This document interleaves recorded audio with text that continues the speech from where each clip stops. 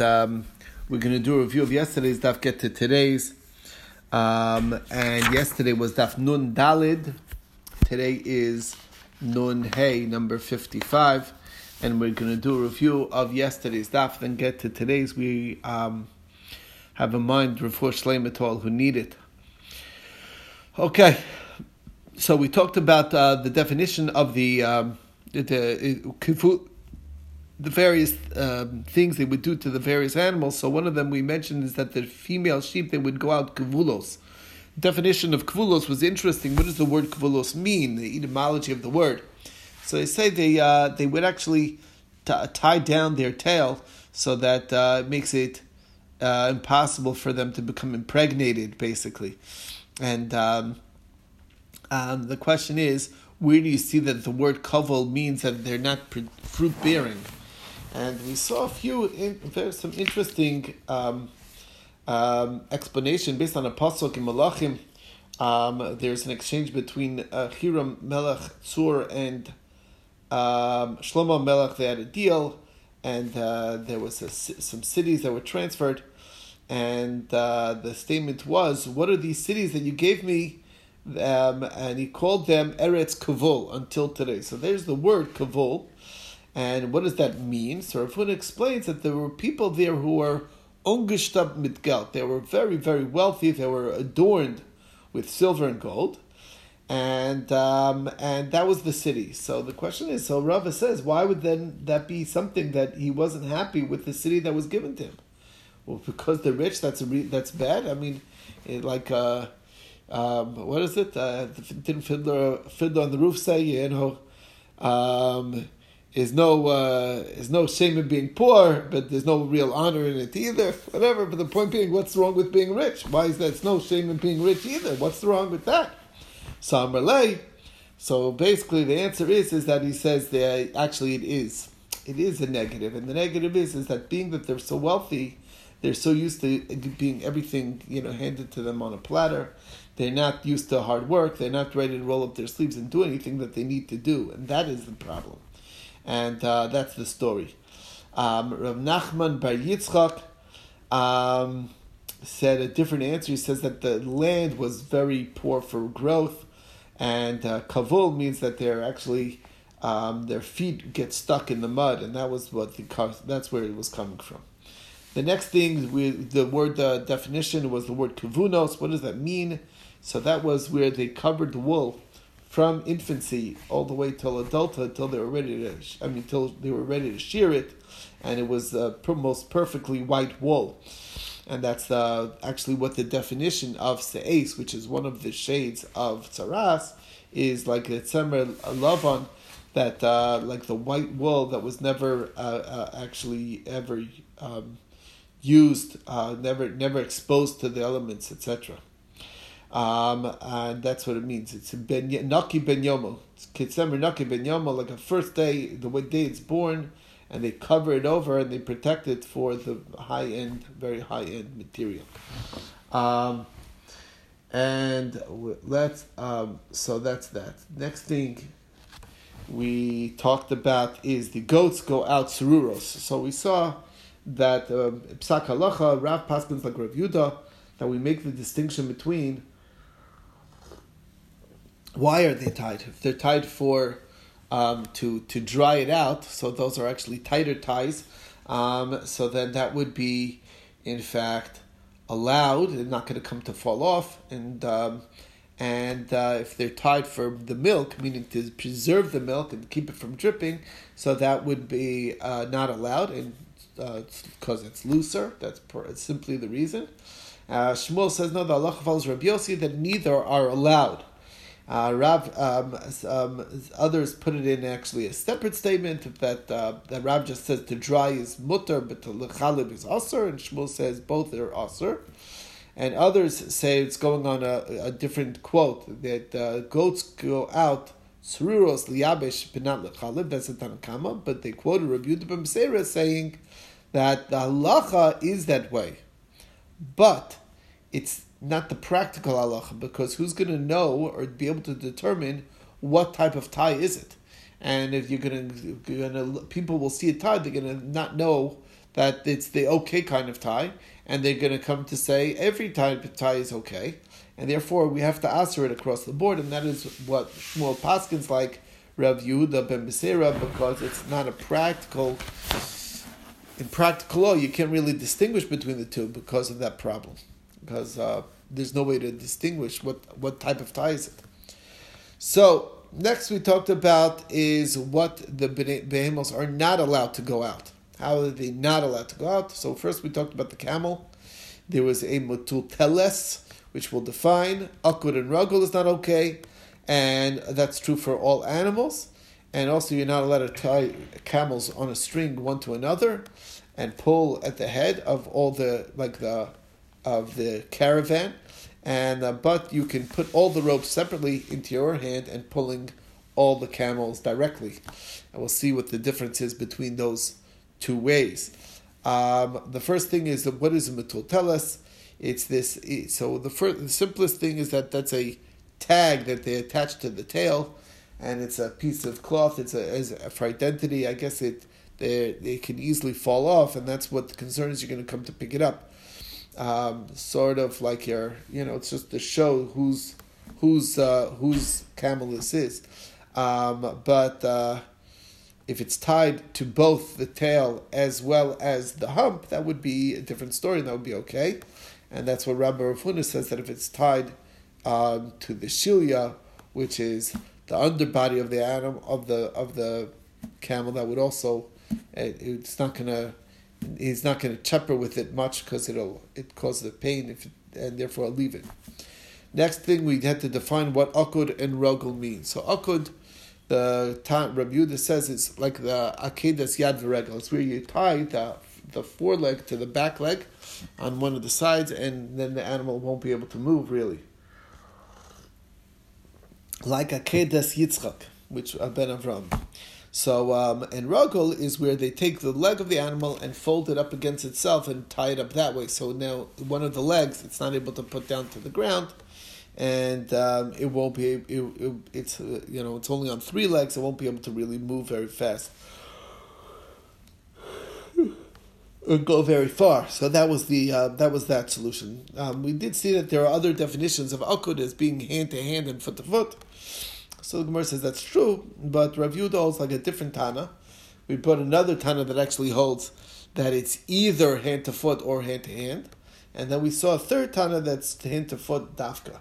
So Rav Yehuda holds like the last Tana, and there's three takes as to what akud means, but Ragul they all say it's the same thing where it's tied up. Next thing we talked about why we're not allowed to have the camels tied in a rope to each other. One camel to the next, to the next, to the next. So the Gemara says, because that looks like you're going to market to sell the camels. That's how they would make it into a procession, sort of, and people would be looking at as that. But, however, if all the ropes go to you directly, then you can pull the camels with you. So, we said, but as long as you don't wrap it around your hand. So the question is, what's the wrapping? What's the issue here? So Rav Ashi says it's a kalayim issue. The question is, what's the kalayim issue? What kind of kalayim are you talking about? So, because there's one kind of kalayim of a adam where you're, meaning maybe the problem is that you're working with the animal, and like you're helping the animal pull, and it's like hitching up two different types of species to work for you, and that's prohibited. You're not allowed to have a horse and a donkey pulling on the wagon, together, or any two species. Anyway, the bottom line is that that's not the problem, because a human is allowed to pull with every animal. There is no distinction, there's no idea like that. So you could hitch yourself up to the plow together with not that you're going to do much help, but together with the cow to help pull the plow, whatever it is, all that is perfectly fine. So that's one idea. So that can't be what it is. So the Gemara says what we're worried about is the climb of the chavalim. The ropes have a shatnez issue, and that's because one of the ropes is wool, the other one is linen, and that's why we said don't wrap it around your hands. The problem is, who cares? Even if the ropes are different species, there is no isser shatnez unless there's a double stitch, meaning when in and out. So it's fastened to the two materials are fastened to each other. But if it's just tchiva achas, one, it's just one direction, so then that's not actually, it'll go right through. It slips right through. It's not considered anything. So the Gemara answers, you're right. It's not just wrapped; it's wrapped and tied, and therefore that's why it's a shatnez issue. Okay. Shmuel has another issue that you have to be careful with, is that you can't have the rope hanging from your hand a tefach. Problem is that the school of Shmuel says that it's 2 tefachim. That's the problem, not 1 tefach. So the answer is that the real halacha is that it's 2 tefachim. When Shmuel taught people the halacha, he said 1 tefach. That's by the way, I'll tell you a secret trick that I've noticed. If you ever read the halachic books that are written in English, so if you read the top, the English section, so it comes out usually quite stringent. But if you read the notes in the bottom, it tells you actually this is not, there's more room for leniency. It's kind of like what Shmuel was doing here. When he was teaching the halacha to people, he told them what they should do to avoid the question, even more than the letter of the law, even though the letter of the law is more malleable, it's more, the actual law, it allows for a little bit longer, but you can't teach the law that way to the populace because they're not going to understand necessarily the nuance where the limitations are, and give them an inch, they take a foot, as you know, and that's why that's why when Shmuel told halacha, he said 1 tefach, even though the true halacha was really 2 tefach. It's very interesting. Problem with this is, it sounds like that from a brisa that there's another issue, nothing to do with that it has to be above the ground, a tefach, not a tefach sticking out of your hand, but a tefach off the ground. So Gemara says that's a different thing. You're right, that's also true, but it's nothing to do with Shmuel. Shmuel's talking about if it looks like he's holding the rope and it's hanging down his hand, then it looks like he's carrying a rope. They don't know that it's the same rope that he's pulling. But if we're talking about and also another issue, if between the person, the man, and the camels, the rope is so slack that it's within a tefach from the ground, then it looks like it's 2 separate ropes. He's holding a rope, and they're just carrying a rope, and they're not even being pulled by that rope. So that's the problem, and that's why the rope has to not be so slack that it's within a tefach from the ground, as well as it can hang from your hand, tefach or 2, depending who you ask. Okay, brings us to the Mishnah on Amud Beis, continuing with what the animals are not allowed out with. So we're moving on to the donkey. The donkey's not allowed out with a mardas, which is the saddle, and that's when it's not tied. Nor can it go out with a bell, even if it's silenced, and nor can it go out with the ladder that's on its neck or the strap on its feet. And as far as the hens, roosters go, they can't go out with the strings that are attached to them, nor can they go out with the ropes that are tied to their feet. And rams can't go out with the wagon that's on its tail, and the female sheep can't go out with the chanunos, which will define, and a calf with the gimon, which will also define, and nor can the cow go out with the or hakupar they used to tie on their udders to prevent animals from nursing off the cows, and nor with a strap that's between its horns. And that got us involved in the story from Los Ben Azariah, where his cow had a strap between its horns, and it was against the will of the Chacham. It went out on Shabbos that way, and the Chacham took issue with that. So with that, we're going to go to the Gemara. Went to the Gemara yesterday. What the issue with all these things is that being these things have a value to the person, and they can come off. They're not tied so tightly, so they will. If the animal goes out with it and it comes off, you will come to pick it up, and that is the concern here. So we also talked about the bell. What's wrong with the bell? It looks like you're trying to sell it. It's you're dressed up the animal for sale. The ladder on the neck is a different issue.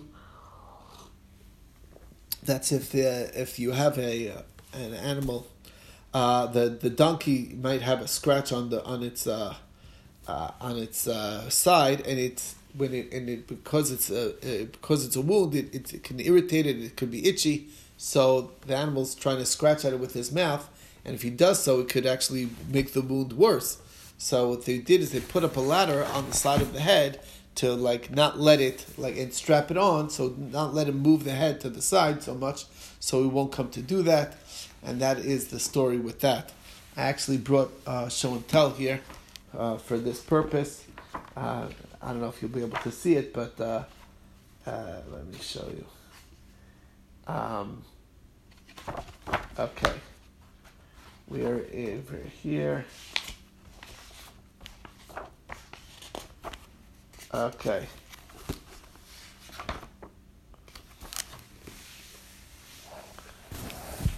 Okay, there you go. You can see the donkey with the ladder attached to its neck, and it has like a wound on the side. And there's the mardas.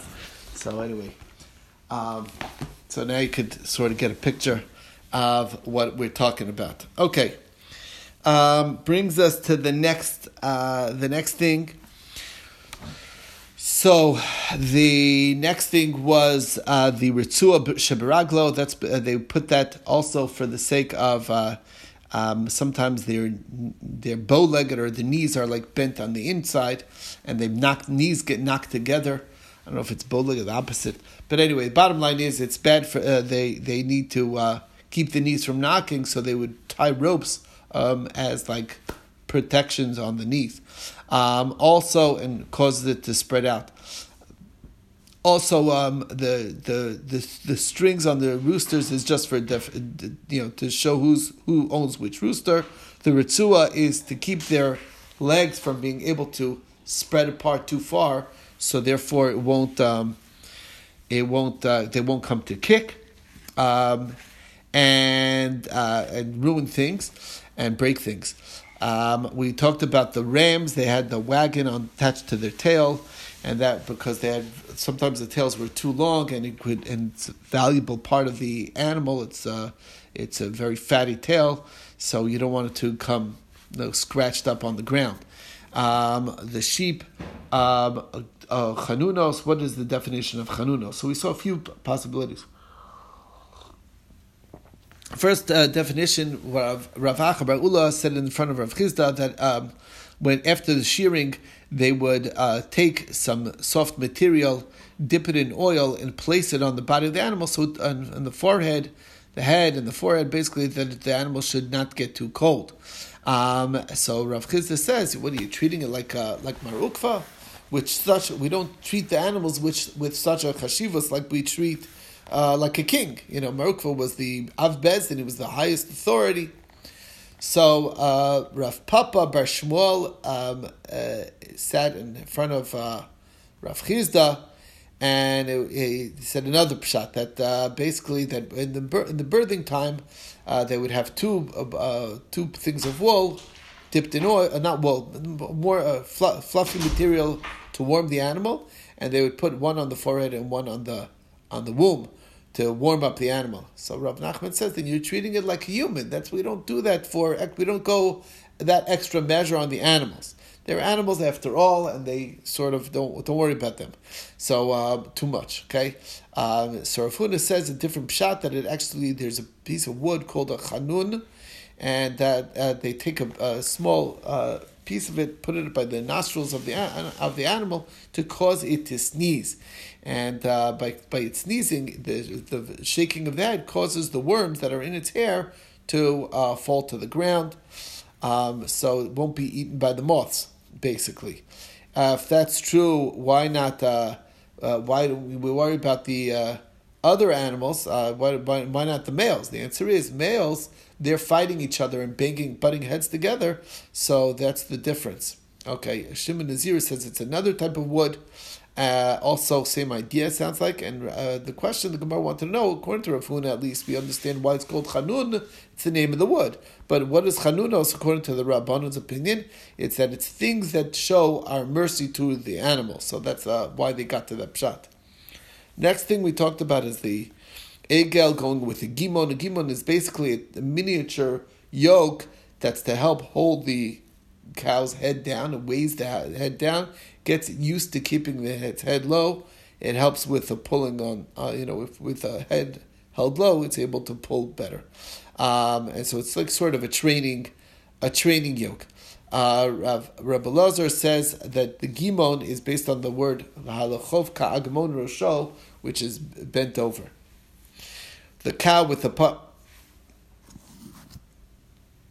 reed. Yeah, but a reed that bends, it's bendy, right?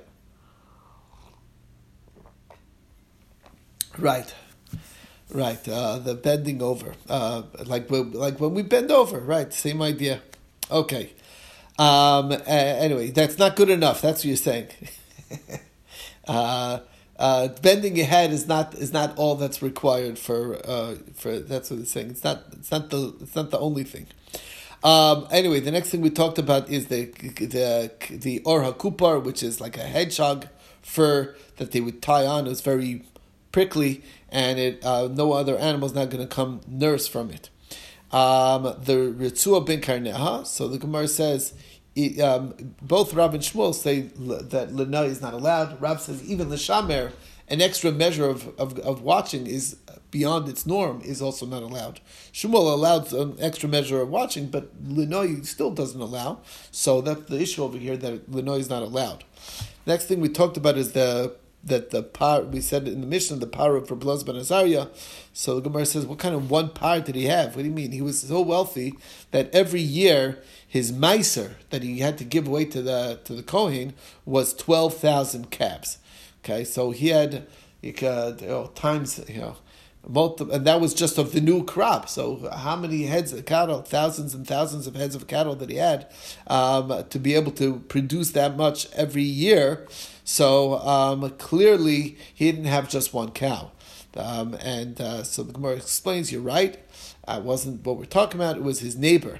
And because he didn't give rebuke to the neighbor that he shouldn't let the animal go out with its strap between its head, he got the demerit for it. It was considered his fault. And that's we got into the idea of rebuking with a bunch of rabbis, Rav Chanina, and one version is Rabbi Yochanan and Rav Chaviva. Others say it's not Rabbi Yochanan, it's Rabbi Yonasan. But anyway, they said if you have ability to give rebuke and you don't to your household, but you don't, so then you're taken to task for what they do. If you give rebuke, if you have ability to give rebuke for your city and you don't, so then you're taken to task for the sins of the city. If you have the ability to give rebuke for the world and you don't, then you're taken to task for the sins of the world. And that's where Papa says that the Reish Galusa, they have a lot on their head because they have a lot of influence. The greater the influence, the greater the responsibility. And that's what Rav Chanina says, that Hashem b'mishpat yavo ziknei amo b'sarim. What is the zikanim and the sarim? If the sarim did the sin, why are the zikanim at fault? The answer is because they did not give the rebuke. So that's the idea, and that is where we left off. And I'll just stop for a second for the recording.